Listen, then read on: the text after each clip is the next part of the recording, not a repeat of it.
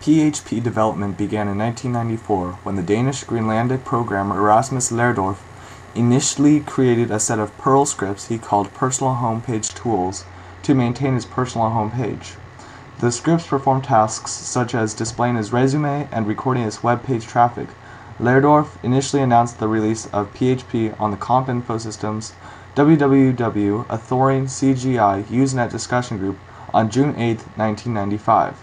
Zeev Zarosky and Andy Gutmans, two Israeli developers at the Technion IIT, rewrote the parser in 1997 and formed the base of PHP 3, changing the language's name to the recursive initialism PHP Hypertext Preprocessor.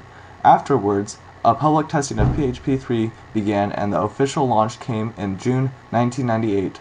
Zarosky and Gutmans then started a new rewrite of PHP's core, producing the Zend engine in 1999.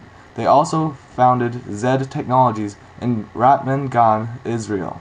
In 2008, PHP 5 became the only stable version under development. Late static binding had been missing from PHP and was added in version 5.3.